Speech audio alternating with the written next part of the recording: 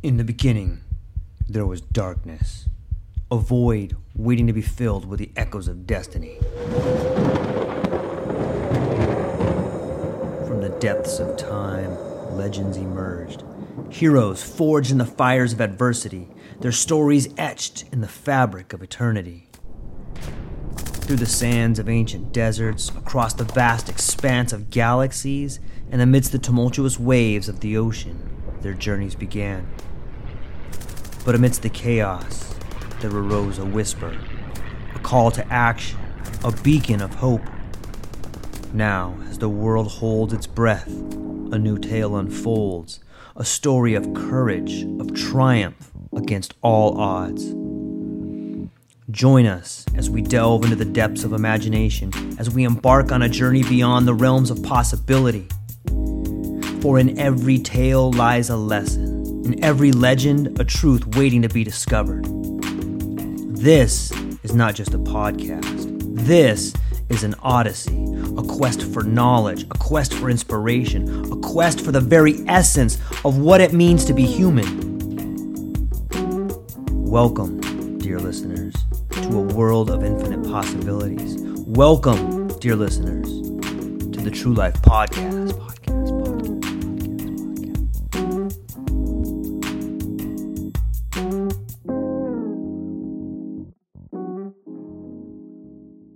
I'm just looking at the left side of my screen. All right. Ladies and gentlemen, welcome back to the True Life Podcast. Hope everybody's having a beautiful day. It's Thursday. We get one more until that final Friday, which is a holiday for some of us. I hope everybody's having a beautiful day. I hope the sun is shining, the birds are singing, the wind is at your back. I've got an incredible guest for you today, the one and only Chad Kaleky. He is I believe that my friend Chad here is a visionary entrepreneur and without a doubt, a technology innovator. With a career spanning over a decade, he has seamlessly merged his expertise in mechanical engineering, web development, and finance to create cutting-edge solutions at the intersection of these industries.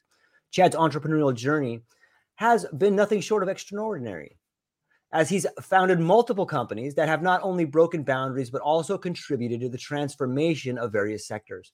One of his notable ventures is Renugu, a tech developer, OEM manufacturer, an omni-channel retailer specializing in an array of smart home gadgets spanning from kitchen and electronics to gaming and relaxation, a testament to his diverse entrepreneurial spirit. However, his impact extends far beyond the world of business. He's the driving force behind the Entrepreneurs Investment Club, a remarkable initiative that has empowered thousands of fellow entrepreneurs to diversify their investments beyond their core business. Through this club, Chad has facilitated financial education and exposure to external assets, fostering great security and stability for those who have participated. However, Chad is not just a successful entrepreneur. He's also a dedicated host of monthly talks featuring financial experts, further enriching the knowledge and prospects of aspiring entrepreneurs. We're truly honored to have him here today to share his experience, insights, and incredible journey that has made him a beacon of inspiration. Join us as we uncover the wisdom and lessons from Chad's remarkable career. Chad, thank you for being here today, host of the Failing to Success podcast. How's it going, my friend? Yeah, thanks, George, for having me. And this just goes to show how quickly I have to shift, because pretty much everything you read, I'm either selling one of those businesses or I've created a whole new venture at this point. Like Renugu, I'm selling that company now. I had that for over a decade. It's time to move on. And now, as you said, I'm doing the podcast, and it became from all this tech and finance talks, right? It pivoted me into B2B sales and now doing services around podcasting. Yeah, you and I, you know what? Maybe we could just shift into that for a moment. For those that are listening, I had a recent conversation with Chad where we're talking about podcasts and we're talking about shorts and clips and views. And one of the things that really drew me to you, Chad, was your ability to thoroughly understand the language and the algorithm that the big platforms are pushing. I thought maybe we could kind of dive into that a little bit. Like that, you are helping people get more views, more likes, but more than that, I think you're helping people to understand the language around the algorithms. And maybe you could talk a little bit about what you're doing in that field right now. Yeah, sure. So the algorithms, all they're doing is looking at human behavior. And so it's never trying to beat them. It's purely creating content that people are going to watch all the way through. So if somebody only makes it through the first 4 seconds of your content, Well, the algorithm says this is garbage. So we need to make content that hooks people, engages them, keeps them watching all the way till the end. And so that's kind of been our trick, you could say, is finding a way to hook them, make them watch the whole way through, and then even creating content where the clips don't feel as if they've ended. So when we spoke about looping, right, where the end loops back to the beginning and rotating through again. And every medium is different. Like I just made a LinkedIn post that's going up later today. And with LinkedIn, it's all about really diving deep into your stories and not selling or sharing kind of surface stuff. So my post just now, right? I just spoke about how my first business it hit $2 million by the time I turned 21, and how the stress of that, people look at it as a success. I was falling apart, right? And then over the next couple years, it scaled to 4 million. And then I had 18 employees. And you would think, oh my God, this guy's on top of the world. No, I was miserable. My health was declining. Like I hated going to work each day. And you have 18 people coming to you with their problems every second. And as a young entrepreneur, I didn't know how to like kind of create layers in between me and everybody. So I was dealing with people's like family problems where they're coming to me about why they couldn't come to work, or why they're not going to be able to deliver on this project. And I'm a caring person, so I listen. But you can't do that for 18 people every day and still have a sustainable life and a social life and things like that. Yeah, it's interesting to think about all the things that come with success that people may not be aware of. And it's not just solving problems in production. It's not just solving problems in the warehouse or wherever your place of business may be. It's solving a lot of social problems, right? Yeah, it's a lot of social problems, and keeping people motivated is extremely difficult, and keeping everybody on the same track. So like over the years, I mean, I read every business book you can find to figure out how do I make this work? How do I get everybody going? It honestly took me like 6 years to where I really kind of understood management, and to where I had structured meetings every week. I wrote company core values. I said, okay, these are the personality traits of me that I think are the reason that the business has grown to this point. If I could take that information and communicate it as a value system within the organization, maybe they would go a little smoother. All right. And so we started doing meetings around values and how you apply these values to business situations. And then all of a sudden, the leadership team starts to form. And then becomes layers of management. And then we have weekly meetings, and the systems and structure come into play. And all of a sudden, my leadership team is running the company for me. And it took years for me to get to that point. And by the way, this business ended up pretty much crashing and burning eventually. But the skills and the lessons I took from that are exactly what put me into my next venture at a much stronger place. Yeah, I love that. On some level, failure is the wrong word. It's more of like a deep learning, instead of failure, it's like a really deep learning, because you're forced to look at yourself. And I guess maybe that's a good question, is that when you're trying to translate your vision into reality, especially in business, on some level, that becomes a reflection of who you are as an individual. But it gets tricky when money's involved, because the value changes. On some level, you're forced to quantify another person and change them into a number somewhat. That's a very, very difficult thing to do. Do you have any thoughts on that? Yeah, well, to that point, I also went through a period where you would not want to be my friend. Right? So the stress of running an organization like that, right? And you also start developing a little bit of ego, especially if you're young. Sure. And so my first approach was, I'll be an asshole. And therefore people won't come to me with their problems. They'll be afraid to come to me. Mm-hmm. And guess what? That worked for a little bit, but it created a very toxic environment. And so eventually you say, all right, well, this is not the way to do it. So then it becomes empowering those around you, right? And finding the right people to fill those seats and do those jobs and curate those layers. Because really, nobody should have more than maybe 3 or 4 direct reports. And you have to find a way to do that. So then I became this happy-go-lucky guy, because the stress was off my shoulders, right? I was the happiest guy to walk into that building because I didn't have to do any work. I was there to motivate, inspire, I did a little bit of work, but Sure. overall, it was delegating that to the team and then making sure they were on the right track. Yeah. I think, on some level, it takes it back to language. The way in which your inner dialogue speaks with you every day seems to be the glue that brings people to you, or the opposite magnetic force that pushes people away from you. Have you found there to be a relationship between the inner dialogue that you use or you speak to yourself every day and the dialogue you use in your relationships? Yeah, I mean the old phrase "smile at the world and it smiles back at you." So communicating positivity, it's in the law of Yeah, attraction. People start coming to you, uh, sharing your story and your learnings with others, right? To help yeah, them doing things for other people without asking for anything in return, right? That's a big part of, I think you, George, from yeah. our few conversations, as well as myself, we do that. We Yeah. try to offer value. We try to do things out of the goodness of our heart. And because we know that if we do that, it'll just circle back around. We don't ask for it. We don't care when, but one day, right, that favor will be returned. Yeah, it's true. And I think that same sort of mentality forces you to look at people and situations in life differently. Because when you start approaching a subject of like, okay, what can I do to help here? Instead of what can I get out of this person?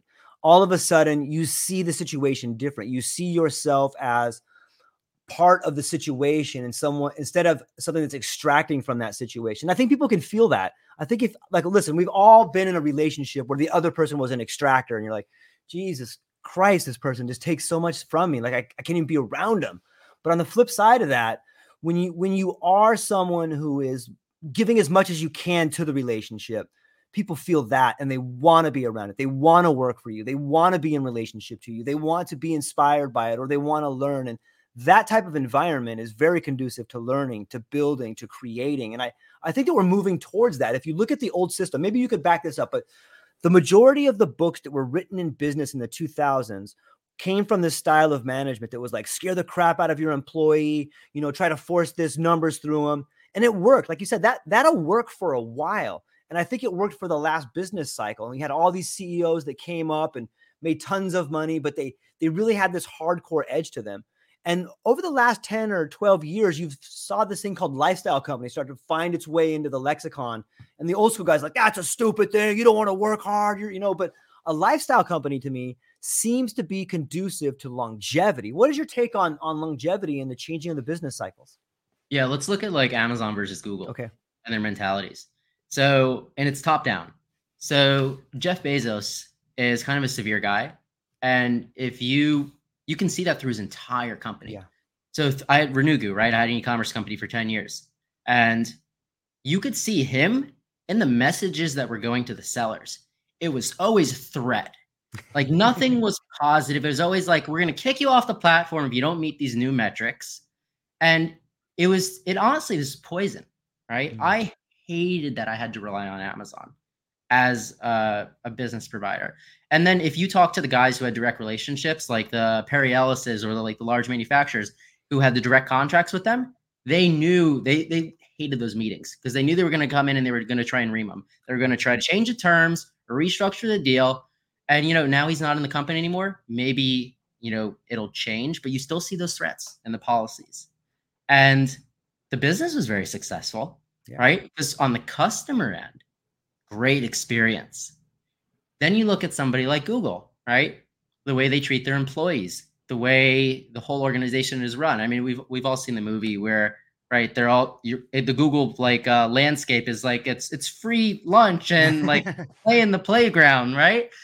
And that fun, it translates through all the staff. People want to work there, they enjoy that, and then the products come out in a different way. They approach people in a different way. That's why they've penetrated the market in such a way. And so I think those are the two mentalities, right? Yeah, it's fascinating to me to think of. And one of the disturbing things I found in my life, and I'm curious to get your opinion, is that there's this old quote that says you can't serve two masters.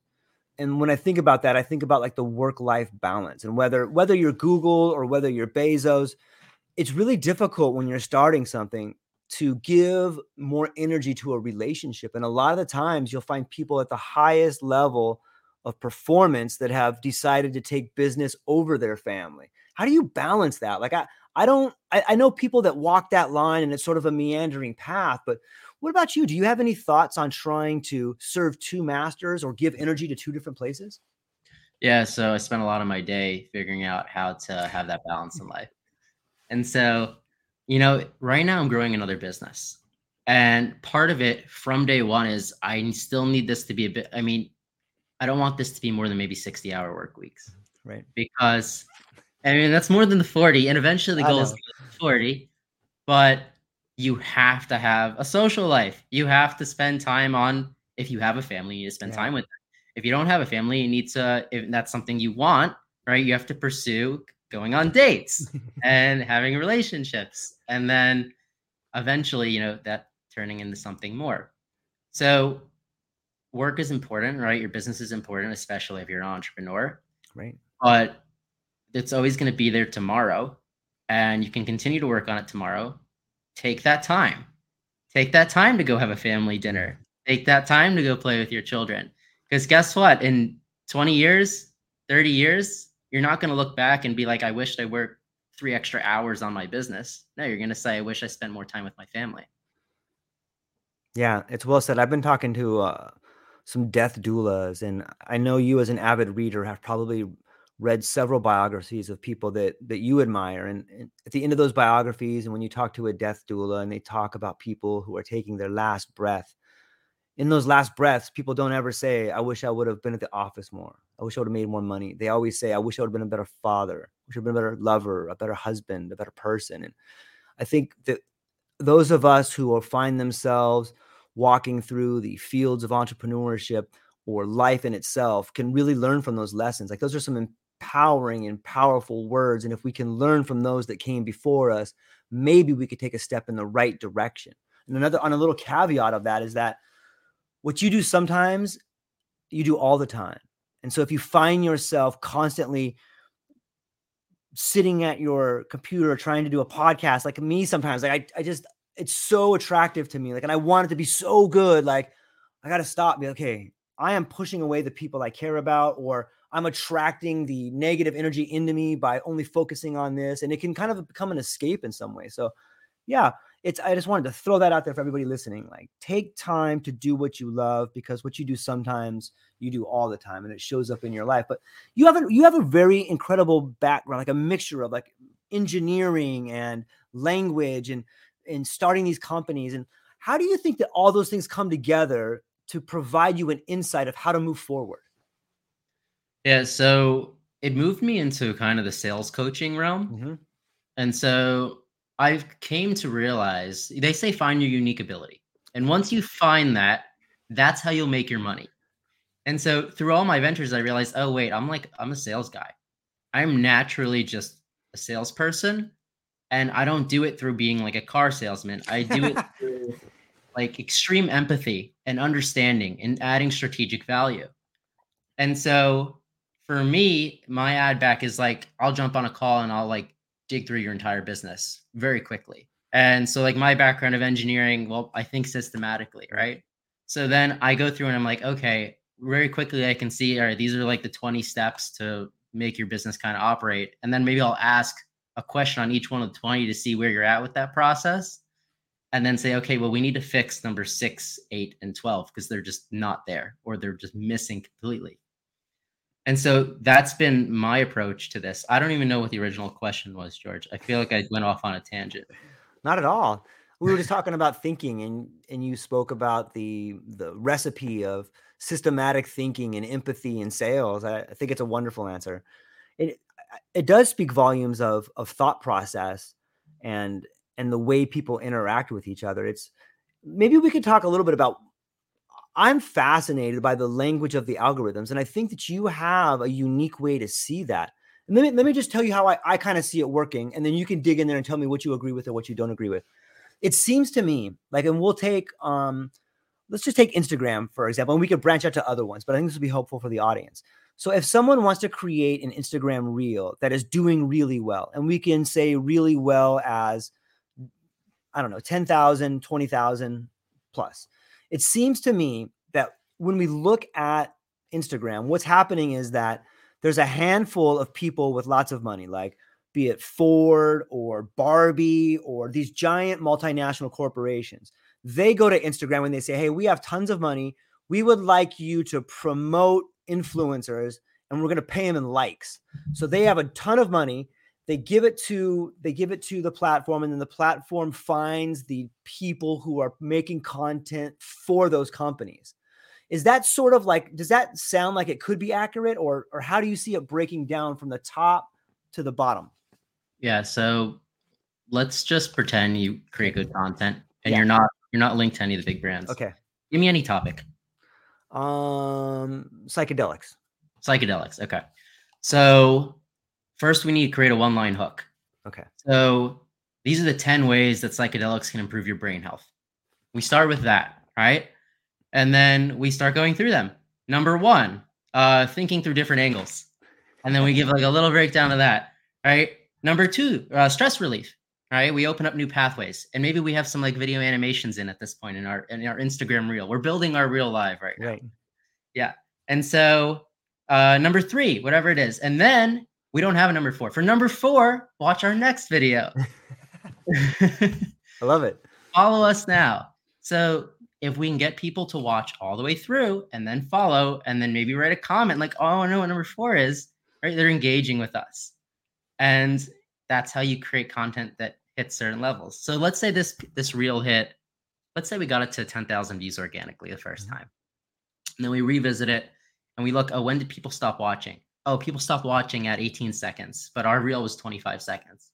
Okay, let's remake this thing at 18 seconds.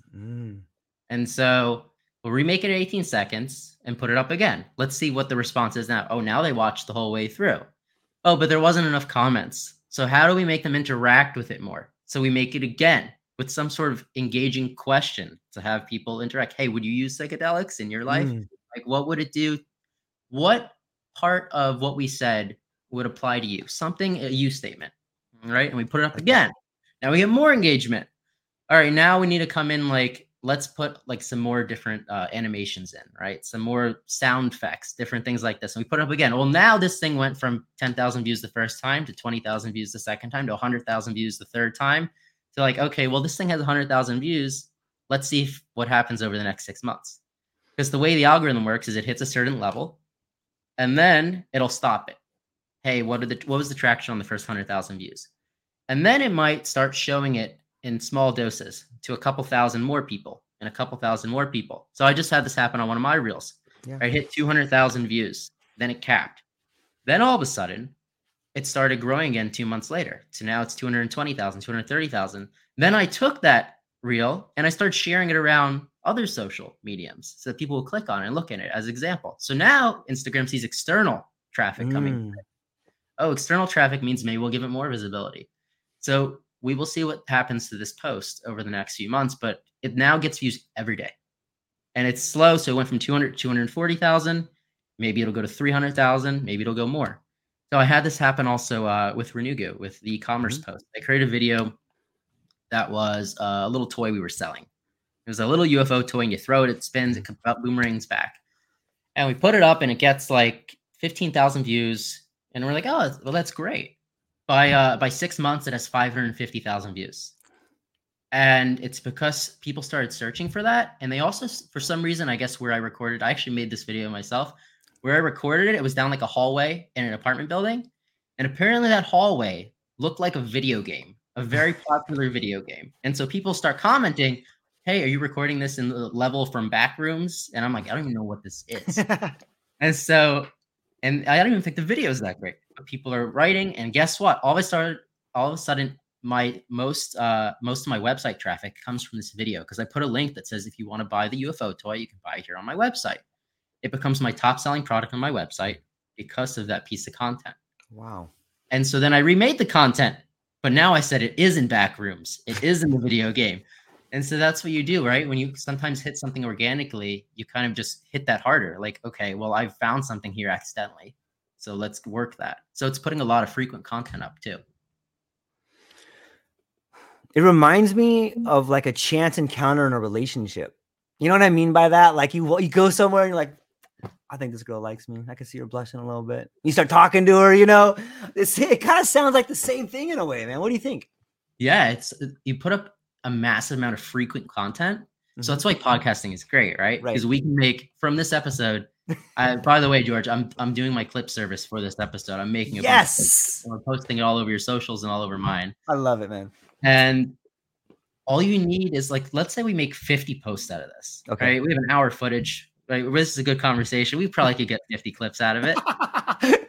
So what? We have almost 2 months of content, and we're posting every day. We just need one of them to hit. Right. Yeah. And then we'll put the time into making that one better. That's kind of the idea. Or maybe it's 20 clips, maybe it's 30, whatever it is, right? We're recording video content and it's talking head conversation, which right. you see a lot of on these social platforms. And yeah, we can make some stuff out of it and see what happens. Yeah. For me, the way I think, I really like to use my content or use my voice and look at it in the form of a relationship, because I think that that's what's happening. I think that if you look at the algorithms, I like to think of them as a language. Like the picture is a noun and the words coming up are a verb and the music is an adjective, and it brings together this harmonious song that reaches through the airwaves to people on some level. I see it in a language aspect like that. What is the psychology behind it for you? Is there a certain way that you see it? Yeah, you're forming a relationship with the audience. So anybody who watches a piece of content, your goal is to form a relationship without ever meeting them. That's how you build followings and communities, right? It's through doing that. And so this is how guys do a really good job of like turning their audiences into monetization. So like I have a friend of mine who has a software design company. He puts up all this educational content around software, and all of a sudden he grows to 250,000 followers because they love watching the different stuff he makes, the different graphic designs.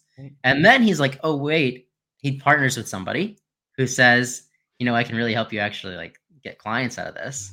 And they start putting up posts that say, book a call and we can build something for you. And all of a sudden their calendars are full. So if you build a community, because the 3 rules of sales, know, like, trust. Through posting every day, he built know, like, trust without ever meeting these people. And then when they jump on a call and they're ready to actually buy something, he's already like surpassed that entire beginning sales process, which is building know, like, trust.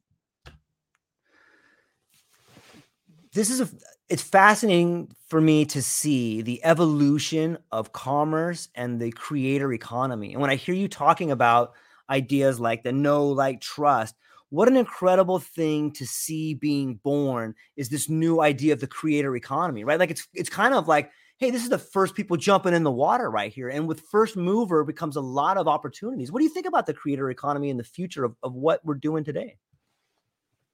Yeah, if you actually create good content, right, and you get a good following like that, you become the brand ambassadors, right? Yeah. The big guys need to contact you if they want to sell their products. And so, I mean, it's competitive, right? Because now people realize this is what you can make a lot of money with this. And so it's the big, like, I don't know if you saw that a new podcast, the Feel Good podcast or something with Bobby Adoff, or I think I've heard of it. Yeah, so she just came out of nowhere and blew up. And so, it's called The Really Good Podcast. It's not, she didn't even take time to really make a name that needed anything. But the guests were great because she got big superstars on really quickly. And it was through incentivizing people on Instagram to actually ask a guest to come on her show. So she said, hey, I'll give a $300 gift card to anybody who messages Drake or messages this person. And then all of a sudden, these big celebrities start getting all these messages from their followers. They're like, hey, you need to go on this podcast. And so they start going on. So she quickly blew up and then quickly started monetizing. So you'll see she makes clips, and she's like a very strong personality or character. It's really a character. Yeah, sure. So she's like, oh, look, I got these new yoga pants from Lululemon, and I'm going to they're okay. Like, she doesn't even sell them. It's just like, they're okay. But, I think I'm going to wear them on my next show, and you should come and watch me do this. So that's a massive paid spot. Yeah. And it seems organic. A lot of her posts seem organic. And that's the power of a creator economy. Yeah, I think it speaks to the idea of influence. And when I think about influence, I'll throw out some names, but these are probably old school. There's probably a whole new generation of them. But when I think of influence, I think of Robert Cialdini, who ran like the Hillary campaign, a couple other presidential campaigns. I think of there's a book called Nudge by Cass Sunstein, who used to be someone who advised Obama.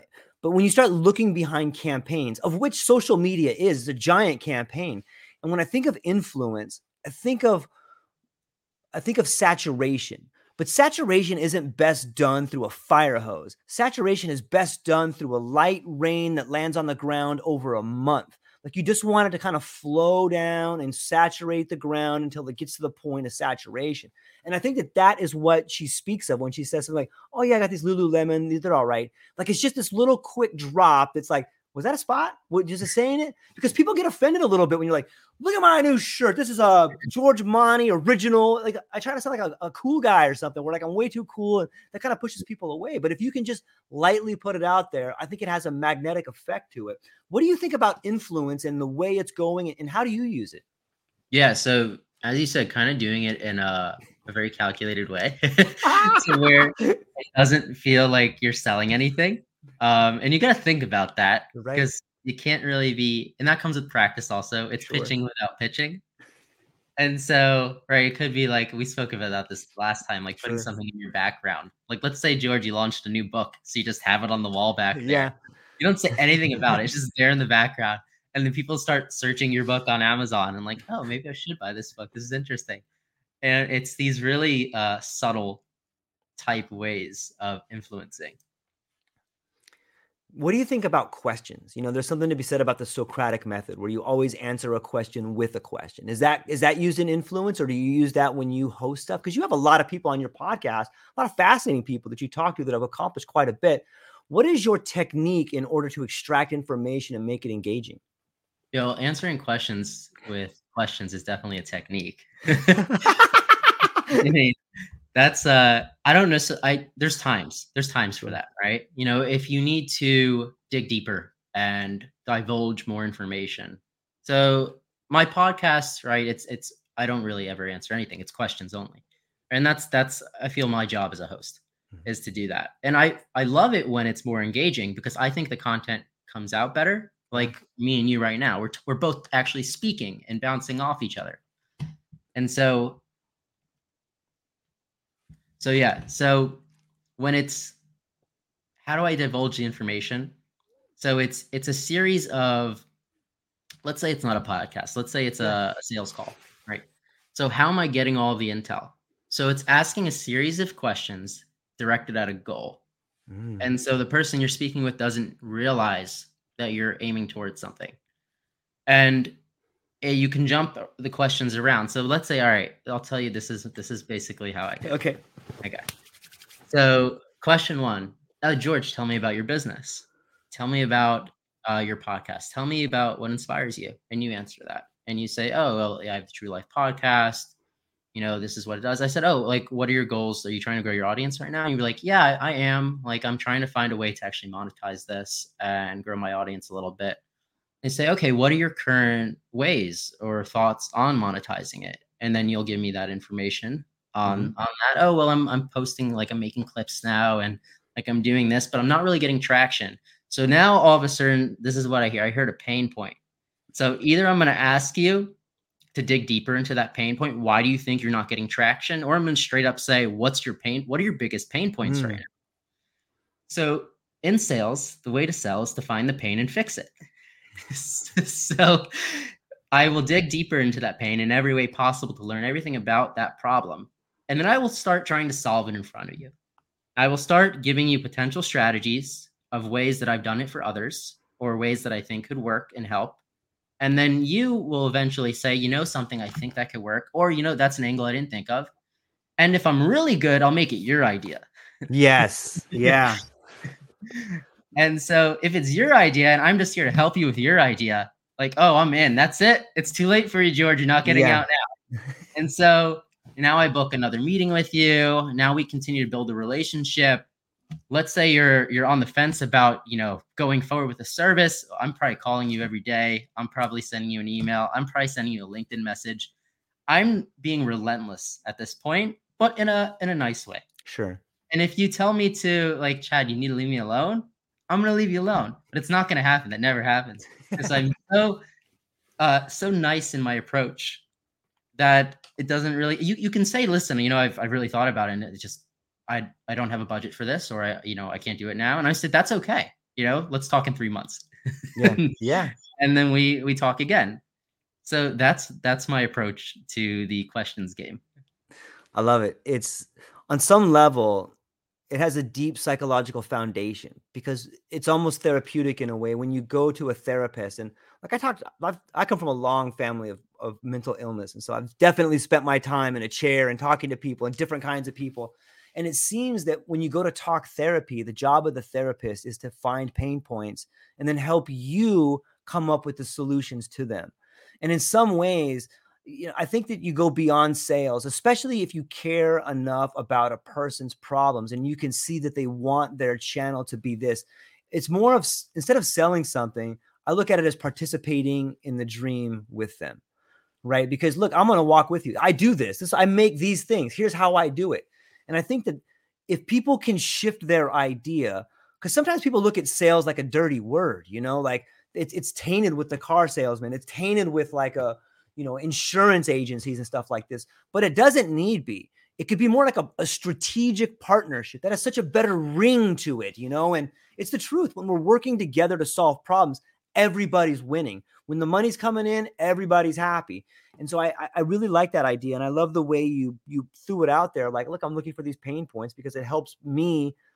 First off, it helps you learn all kinds of stuff. You get to work with all kinds of different people from different fields and different dreams and different languages and different cultures, man. Like, that's an incredible way to thoroughly understand the human condition. And I can see how you get good at it. And you are good at it. One of the things that I really liked when we sat down and you and I talked, like, I really admired the way in which you were able to describe all the different meanings. Like, these are the words coming up, or this is the background. This is why it works. And for me, I'm a why person. Like, okay, I get it, but why? What do you think are good lessons that come from asking why questions? Yeah, well, first of all, to jump back, the way we met was through one of my sales funnels. Yeah. Doing outbound lead generation, and apparently whatever I wrote to you was enough for you to take the time to jump on a call. Yeah. And then going back to the why, what do these questions help me figure out, right? And so by figuring out all these whys and figuring out all these pain points, I can actually help somebody, because I don't sell things that I can't service. So if you have a problem and I actually have the unique capability to help you solve and fix this problem, well, that's the only reason you're going to buy something from me. And so going into the whys of, all right, what is this pain point? What's causing this pain point? Can I make your life a little easier? Can I make your life a little better? And if I can, is it worth you paying me some money to do so? And normally it is. And I'm also not looking for short-term clients. Like, when I bring on a client, they better be staying with me for a year, if not 2, if not 5, Right. Because I'm not looking to waste your time. You're not looking to waste mine, because I'm really going to get to know you. I'm going to know everything about you, because that's how I form relationships. That's who I am. That's why I have a podcast. And if I know everything about you and who you are, I can build programs custom to you that are going to take your abilities and display them out for other people to buy your services. Yeah,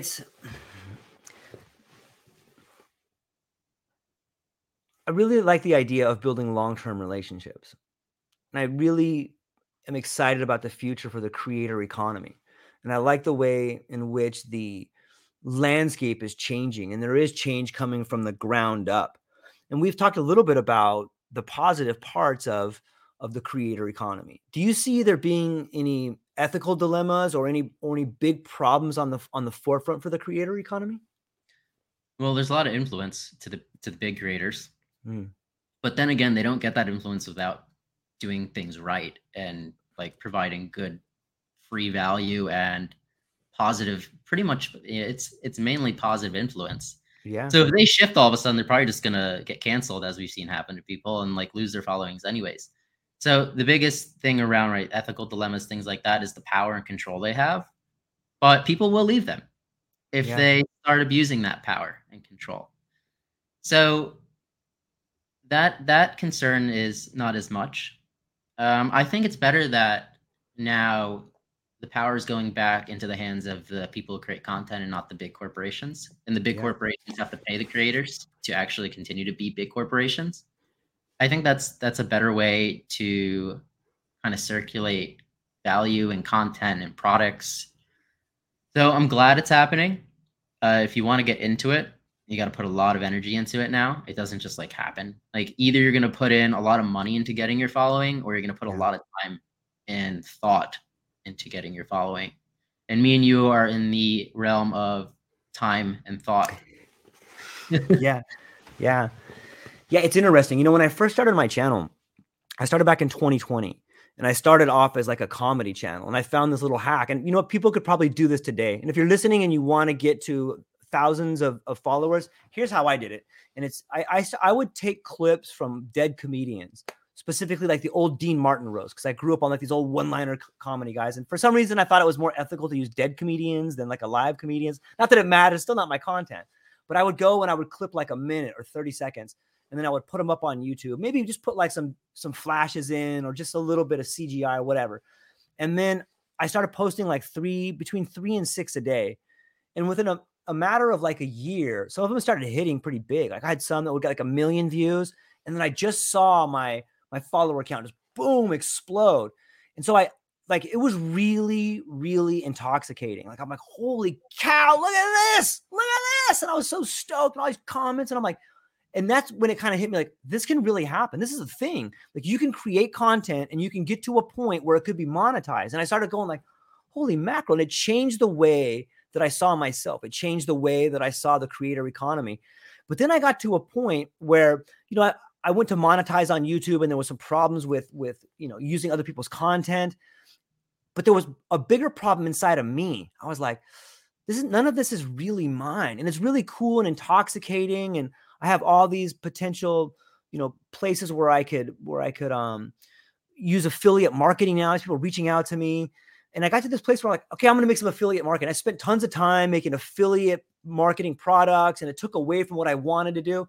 So I just came to this point where like, okay, first off, it's not my comedy, and I don't want my channel to be someone else's stuff. So I went through and I just cut like all these $1 million things, and it fundamentally changed the profile of my channel. You know, it was primarily like this giant older boomer group, because they like those comedians I was with. And so the algorithm changed. I stopped getting instead of getting, you know, 7 or 8 or 9,000 views, I get like 100. However, for me, it was an incredible change, because now I knew my audience was coming directly from my content. Right. But it's a big shift that happens there. And I'm wondering, have you felt like a similar shift? Because you've started multiple companies before, and you've had people's attitudes shift towards you. What do you think we can learn from these big shifts, whether it's in the creator economy, whether it's growing a business and having that business crash, or growing a business, getting to a point where you're super successful? What can we learn from these moments, Chad, when we create something and then it shifts? Yeah, I think what we can learn is sharing those experiences, and speaking to creating content that actually relates to you. It makes sense, right? If you're going to put the time, you're taking the time to go through these comedy skits and clip stuff out and post them. Why don't we just share your life? And yeah, maybe you'll have less followers in the beginning, but they're going to be loyal. Like they're coming to actually talk, like see you, understand you. Yeah. And that was my big shift with my podcast, right? Failing to success. Yeah. We're going to speak sharing experiences.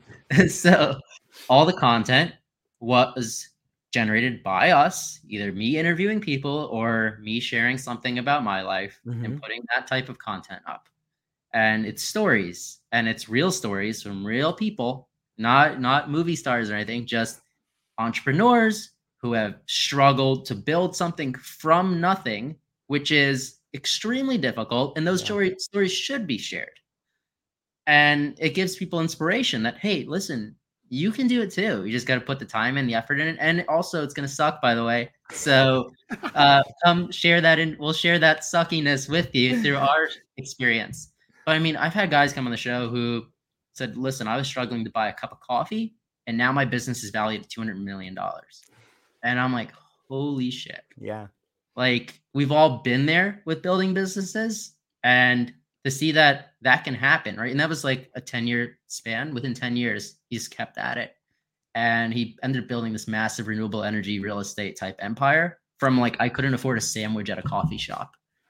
And those are the stories I like sharing. I love it. I think it speaks volumes of this trilogy of self-awareness, self-respect, and self-love. You know, when I look at my journey and I see that shift, like not only was it a shift in what I was building, but it was a shift in awareness. Like something happened to me, like, that's awesome. Wait a minute. This is not even about me. And you know what? I kind of created it. Like it was my idea to do it. Why don't I make it about myself? And that shift, Chad, like it fundamentally changed the way I saw myself. I was like, damn it. My story is pretty fucking interesting, you know, and maybe people won't like it, but they might later. But I realized this awareness in myself when I started doing it. And I started realizing I became aware of what I loved. I became aware of what I wanted to do. And I think that that's where the real growth takes place, is when you start realizing and becoming aware of what it is you want. And for so long in life, so many of us go through school where we sit in front of an educator or an authority figure, and they have these bells and whistles, and you're conditioned to see things a certain way. But every one of us is so much more than this linear path from the hospital to the graveyard. And if you have the courage, the strength, and the belief in yourself to go out and start doing the things you love, I think the world will unfold in front of you in ways you can't even imagine. You've seen that path before, right? What is your take on self-awareness and building it up inside of you? Yeah, it's really important, and sharing that vision with people is extremely important. So just creating something out of nothing and then seeing people follow you, that shows what that type of, well, also there's a lot of false confidence. Sure. So I'm a big pusher of false confidence, because that's how I built my first couple companies. Like why is anybody going to believe an 18-year-old kid who has employees who are like in their 30s, 40s, and 50s, right? Why do they even listen to me or believe in me or anything? And so it's because I just had this vision. I said, no, we're going to conquer it was returns management. So we were buying trucks of returns from like Amazon, Walmart, and Target. And I built a factory of people who would be fixing and repairing these products, electronics, kitchen appliances, and we would resell them online. And the first couple people, right, are kind of like, okay, well, he's paying me, so I'll come in and it's fine. Yeah. And so, but then all of a sudden, you start seeing trucks of products arrive, and you start seeing orders shipping out, and then people see it. Oh, the belief, like, oh, wait, this guy might actually have something. And so then the business starts to scale, and then they see that. And so like now, let's say the podcast, right? So that business really kind of fell apart, and that was fine. It was time. It lasted for supported my life for many years. It was nice. Fine. So then the podcast came around. Right. So how do you get people to believe in the podcast? Like, I have no experience in podcasting. I've done public speaking, right? Yeah. But I don't have any episodes up of the podcast. So I'm like, all right, first of all, I need a theme that people are going to be able to get behind. And then once again, I need to display false confidence and that my podcast is massive, even though it is not. And so I set an ambitious goal. So when people came on, first of all, it's called Failing to Success. People can relate to that type of concept. They have stories they want to share, and people like talking about themselves. So that was a good way to get. I wanted to speak with business owners, guys who had multi-million-dollar companies, because nobody was reaching out to me when I was running mine, and I had a lot of information to share, and it would have been nice. And I know I would have said yes. And so I said, these guys will respond. These men and women entrepreneurs will respond. So they did. And they came in and they would ask like, oh, how many episodes do you have? Like, I said, listen, we're going to produce 1,000 episodes this year. They're like, 1,000 episodes. I'm like, yeah, AI is out. We can do this. And all of a sudden people are like, well, that's like an ambitious goal. That's like a big vision. I'm like, yeah, but we're going to do it because my background's in tech and we're going to get this going. And this podcast will rank up. Yeah. So didn't get to 1,000 because basically that was too much. I was going to burn out, but got to 300 episodes within 6 months. Right. Got the podcast to rank up to the top 10%. Congratulations. Got big names on. Yeah. Right. I got the VP of energy at General Electric. I got the CEO of a subgroup of IBM on the show also. got guys who are being sponsored by NVIDIA, guys who got acquired or sponsored by IBM. Like a lot of big names started to show up. Yeah. And then when you get those wins, you leverage those wins. Yeah. And so then the new reach out became, hey, I have a podcast called Fan Success. IBM and GE came on. Would you come on next? Yep. And you just keep leveling it up and elevating. And then when you have those ones, top 10% up, now we're in the top 10%. Do you want to come on the show? And then you just keep doing this. And that's how you grow the audiences and get people to believe in it. I love it. It speaks to the idea of contagion and momentum. You know, when you have something that's success, isn't it strange that like people catch a cold? If I get sick, you don't want to be around me because you might get sick. But the flip is true. If I'm successful, you want to be around me because it can be contagious as well. What say you about the ideas of contagion and momentum? Yeah, you got it. When you have the momentum, ride that, right? Ride the wave. When you have a business that's in the right place, and like, or let's say you had an AI business, 5 years ago, and then this massive whole thing just happened with NVIDIA going skyrocketing and all their chips being sold, and AI booming. Ride that wave. Like, if you were thinking about raising money during that time period, you should have raised that money because you could have. If you miss that wave and then the money runs out or that opportunity runs out, well, you've just lost your momentum. And so it's really identifying it and being aware of it and knowing to put everything in when that momentum comes.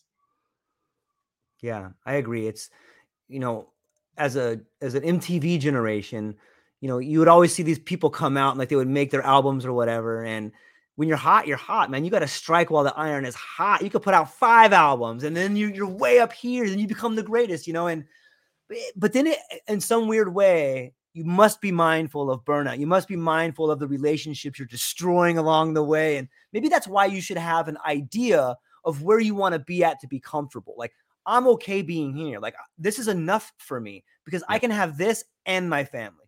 There's a famous saying that says the middle road is the best way. Even though the highs are beautiful and the lows are treacherous, if you could find that middle road where you're good, man, like that's such a beautiful spot to be. Where's the middle road for you, man? I know you're an ambitious guy and you have tons of great ideas and you see the world in which other people, which is contagious for other people. What's the middle road for you? Oh, I have numbers set. Okay. You want to share them?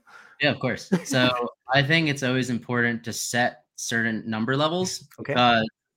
When you get to them, you need to adjust. You need to like, all right, I hit it. I need to adjust my lifestyle now, right? So my first one was $1 million, right? And I hit that when I was 23. And then I had I had to think about, all right, I need to adjust. I need to delegate. I need to find a way. And then of course I lost all that money because that's how it goes. Sure. And so, so now my number is 5 million because if I can bank 5 million, I as you said earlier, I ran a finance group, right? I learned everything about money. I spent 2 years studying money and I was like, I need to be so savvy at it that people want to hire me to teach them about money. Right. That's how good I need to be. Well said. So I know if I make 5 million, I can live off investing that properly. I can live off the interest, right? I can make that 5 million, generate 500,000 a year. That's more than enough for me to live comfortably. So if I hit the 5, well, then I need to reevaluate. Okay, how many hours a week am I working right now? Okay, am I spending enough time with my girlfriend, with my family, with these things? Okay, if not, I need to make an adjustment. Okay, do I need to hire a CEO to run my company because I need to be pulled out? Maybe I'll go on the board of directors. Okay, maybe that's the case. Right. And then, so 5 million, I reevaluate. Right. And then I reevaluate again at 10 million. And maybe I reevaluate again at 50 million. And these are ambitious goals, hoping that I hit each number. Right. Yeah. But I know if I get to the 5 million number, I'm comfortable. Right. And now it's a choice. Working is a choice. How I spend my time is a choice. I am not in the rat race anymore. I'm out. Freedom. Yeah. It's an interesting relationship, money and freedom. Right. It seems like we try to make money to be free. And so many times I can speak to my life where your ideas about money, at least my ideas about money, were actually sort of a prison for me because I felt like I had to create this amount. And no matter how hard I worked, I was only creating enough to maybe cling on to things. And I think a lot of people are in that boat where their relationship with their idea of money is holding them back. Would you have any words of wisdom on people's relationship to the idea of money? Yeah, I definitely do. So to go back to my $5 million goal, you can't let that run your life.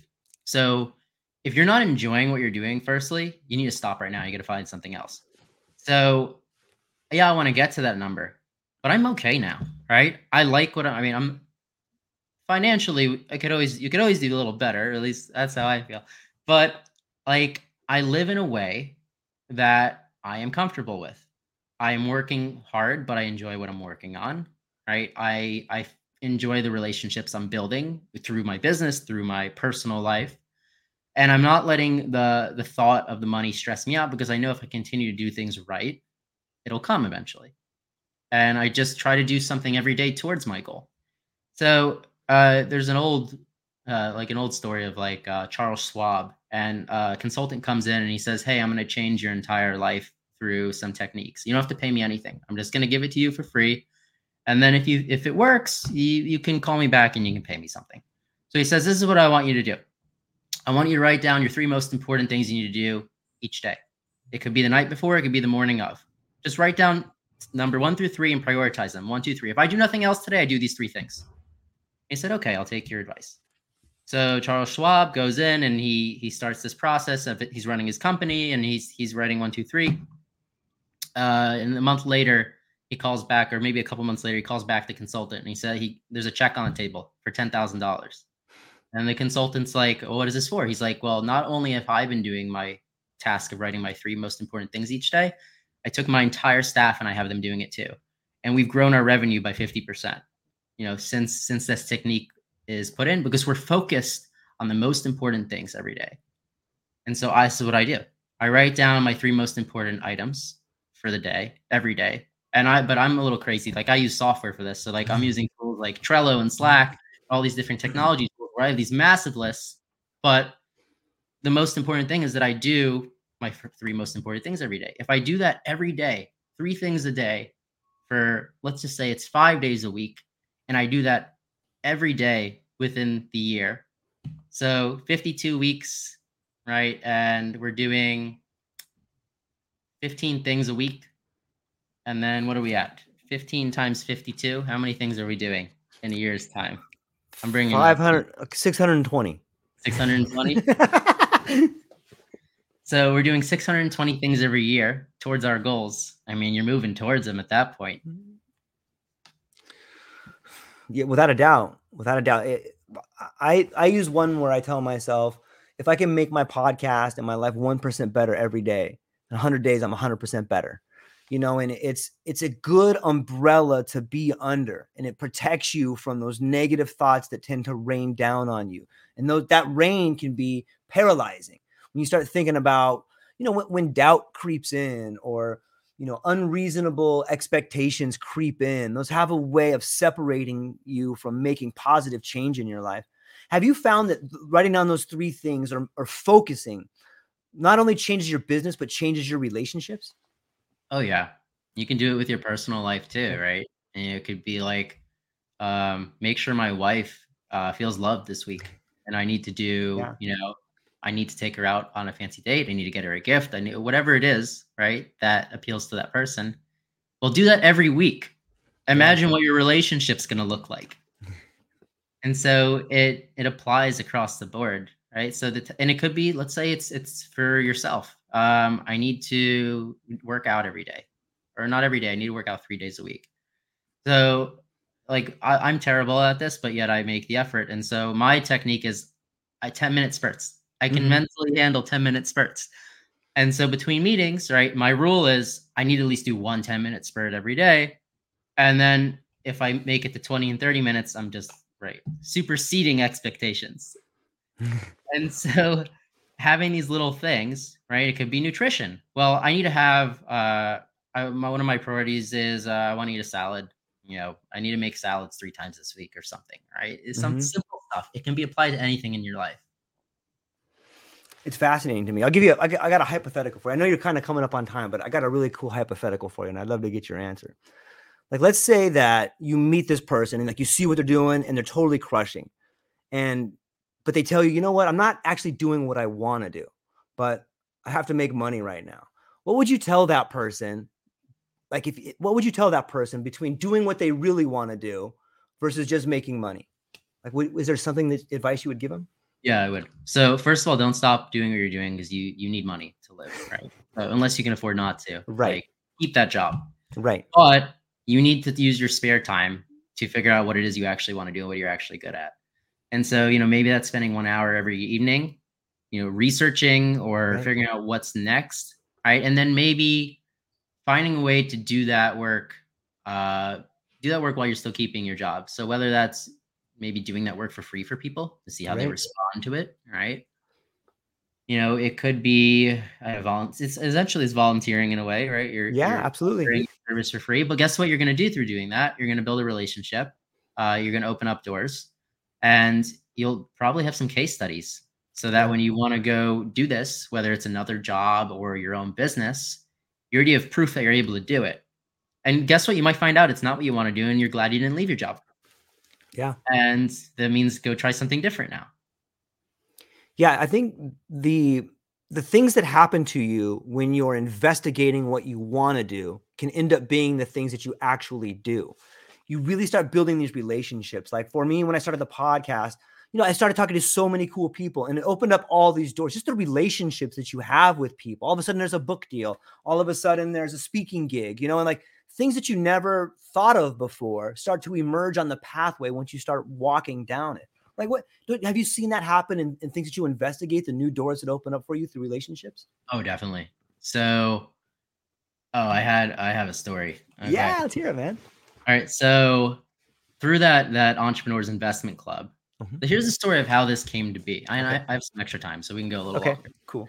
So, I was always a stock trader, and my buddies who own businesses knew that I did that in my spare time.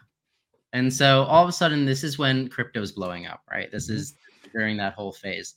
So I'm in a chat group with group of entrepreneurs, and somebody's like, "Hey, what crypto should I buy right now?" And my buddy Brett writes, "Oh, Chad's a crypto expert. He can help." I'm like, "No, not. But this is the fake it till you make it process." So I said, "You know what? I know how to read stocks. I could read crypto. It's probably just the fast and furious version of the same thing." So I said, "Yeah, I'll help you. What's your question?" All of a sudden, to fast forward, I end up building a group. So I have a Telegram group. It ends up having, within 3 months, 1,000 entrepreneurs. Everybody has a lot of money to throw around, and I'm bringing in speakers on crypto. And I'm like, okay, well, this is my life now. From there, right, I end up getting flown around the world to talk to entrepreneurs about cryptocurrency. Of course, at this point, I did become an expert because I had to. You can't fake it that long. Right. Started using this stuff and understanding the stuff and running through that whole round of doors opening to where I was flown to Egypt. I was flown to the Netherlands. I was flown all over the US. And it's all from that simple thing. Yeah, I can help. Yeah. I can help. And then look at all these doors opening. Of course, when that bubble burst, I just was like, all right, well, next thing. So we'll do something else now.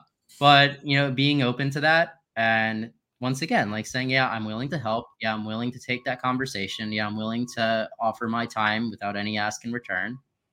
And then eventually finding a way that maybe this does need to be monetized because I need to sustain myself. Yeah. And that eventually becomes the goal. But first, get yourself in those doors. Yeah, that's really well said.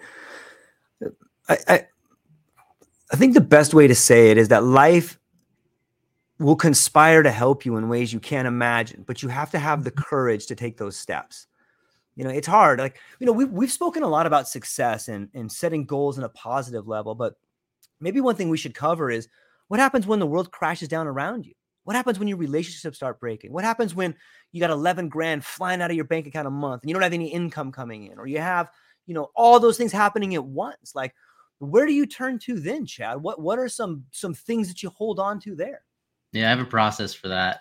So when that's happened in my life, I go to a whiteboard and I write the simplest version of my current life.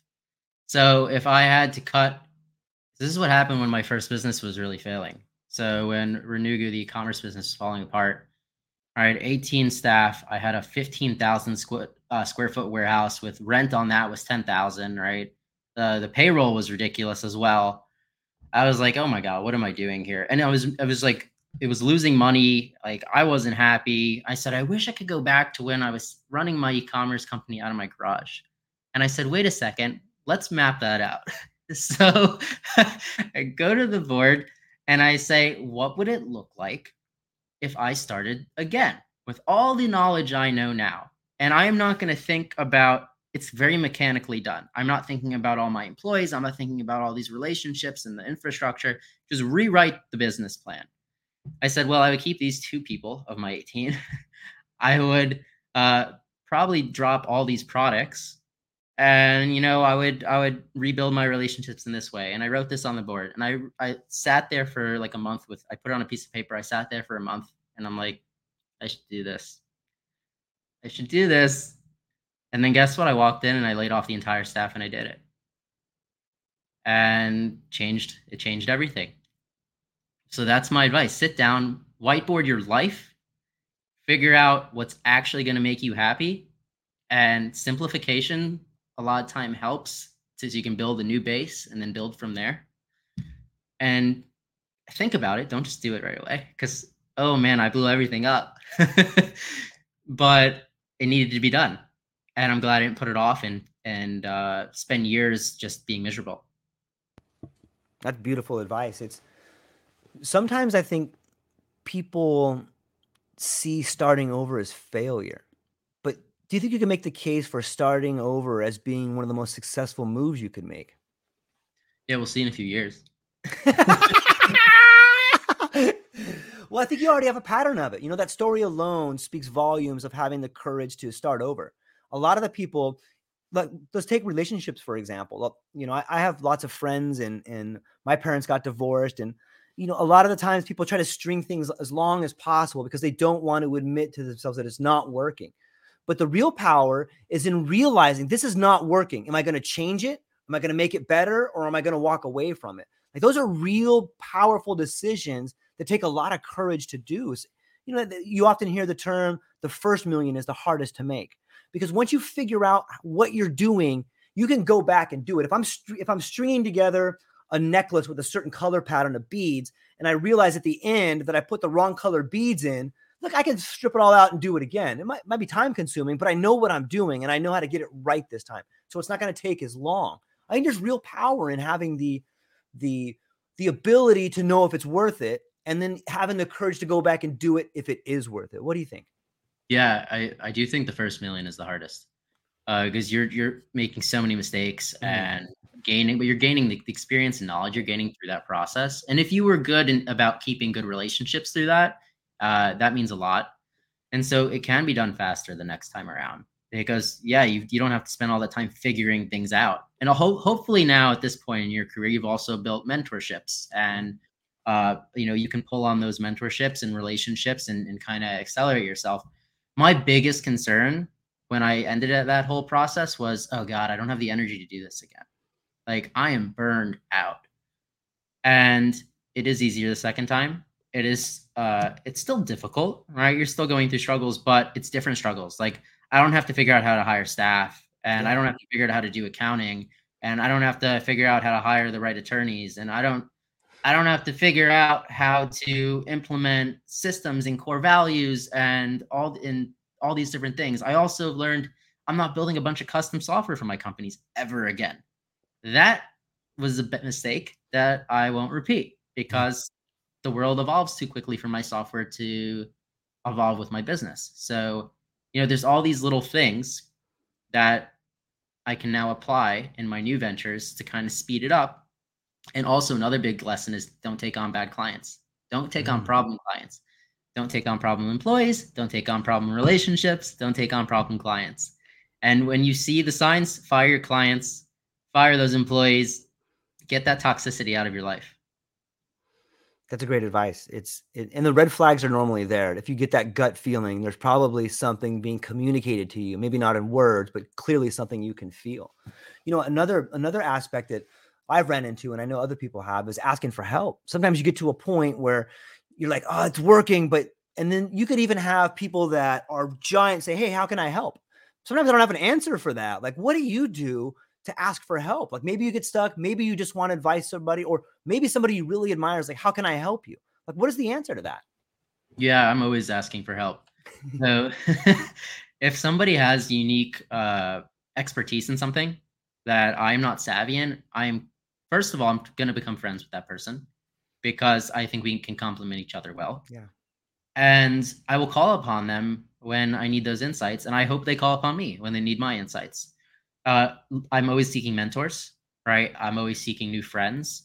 I have those guys who have been there, done that. And I like calling upon them to see, all right, if you were in the situation, how would you have dealt with it? Or can you share a story of how you did deal with something? Because I could pull a lot from that story. It's not necessarily asking a person to tell me what to do. It's asking them to share what they did in a similar situation and then using that to kind of synthesize my version of it. And I found that really useful. And I'm always, as I said, I'm always seeking mentors along the way. The podcast is a great way actually to meet potential mentors. Yeah.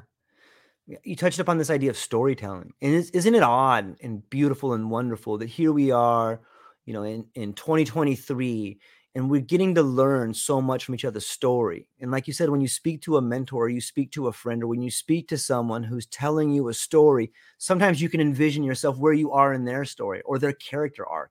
And we can go all the way back to the Iliad and the Odyssey and see how powerful storytelling is, whether you're Odysseus being called to the rocks by the sirens. There's the power of storytelling, I think, is something that is part of the human condition. And I got to say, I'm truly grateful for the stories that you shared here with us today, man. I really enjoy what you're doing. I think that the podcast, that if people aren't familiar with, the Failing to Success podcast is a great way for people to become familiar with success and failures and stories and learning. And it's a beautiful thing. Congratulations on being on the top 10%. Congratulations on having the courage to talk about your wins and your losses. I wish more people would do that. And I think it's a powerful thing. However, before I let you go, where can people find you? What do you have coming up and what are you excited about? Yeah, you can go to my website, which is ftspod.com, ftspod.com. You can follow me on LinkedIn. You can follow me on Instagram. On LinkedIn, it's just Chad Kaleky. Instagram, it's either at Chad Kaleky or at Failing to Success Podcast. Just look up the podcast. I'm all over the place. It's pretty easy. You just Google me and you'll find me. So. It's true. He's everywhere. And I would tell everybody listening to this, if you have a podcast or if you have a social media presence and you want to figure out where you could be stuck at, I think Chad has some incredible insights. It's definitely worth investigating. And so check him out. The links will be in the show notes. Hang on briefly, Chad. I know you're short on time, but I want to talk to you briefly afterwards. Ladies and gentlemen, thank you so much for hanging out with us today. That's all we got. Aloha. Aloha, everyone. Thanks for taking a moment to hang out with me in the True Life Podcast. I truly appreciate it. If you're taking some time to listen to this, whether it's your first podcast with me or you've been with me the whole way, I truly want to say thank you from the bottom of my heart. Additionally, I would like to try to inspire everyone. The world is a crazy place, and if you listen to your heart and you take some chances, I really think the world will unfold in front of you in ways you can't imagine. I've been doing the podcast for about 5 years. Last year, I decided to take the plunge. Well, circumstances dictated that I took the plunge, and I did. I've begun working on the podcast full-time for almost a year now, and it's been so rewarding to me that I just want to try and inspire other people. If you have a dream, if you have a vision, follow the voice in your heart, listen to the song on the wind, and embrace the challenge. I think you're strong enough, you're smart enough, and you're good enough to make your dreams come true, but you have to believe in them. And I truly believe wholeheartedly that if you take a chance, a real chance on what is possible, then your dreams will unfold in front of you. Uncertainty can be a monster. It can be something that we run away from. But much like fear, if you stand in front of it, it's not that big of a problem. I know everyone listening to this has a dream and a vision, and I hope you all conquer it. And I want you to know it's possible. Take baby steps and move towards it, and you will get closer to it. Your relationships will be better. Your life will be better. And you know what? You deserve it. You're an amazing person. If you get a moment, go down to the show notes. If you can, support the show. Thank you so much for being here. Now let's get to it.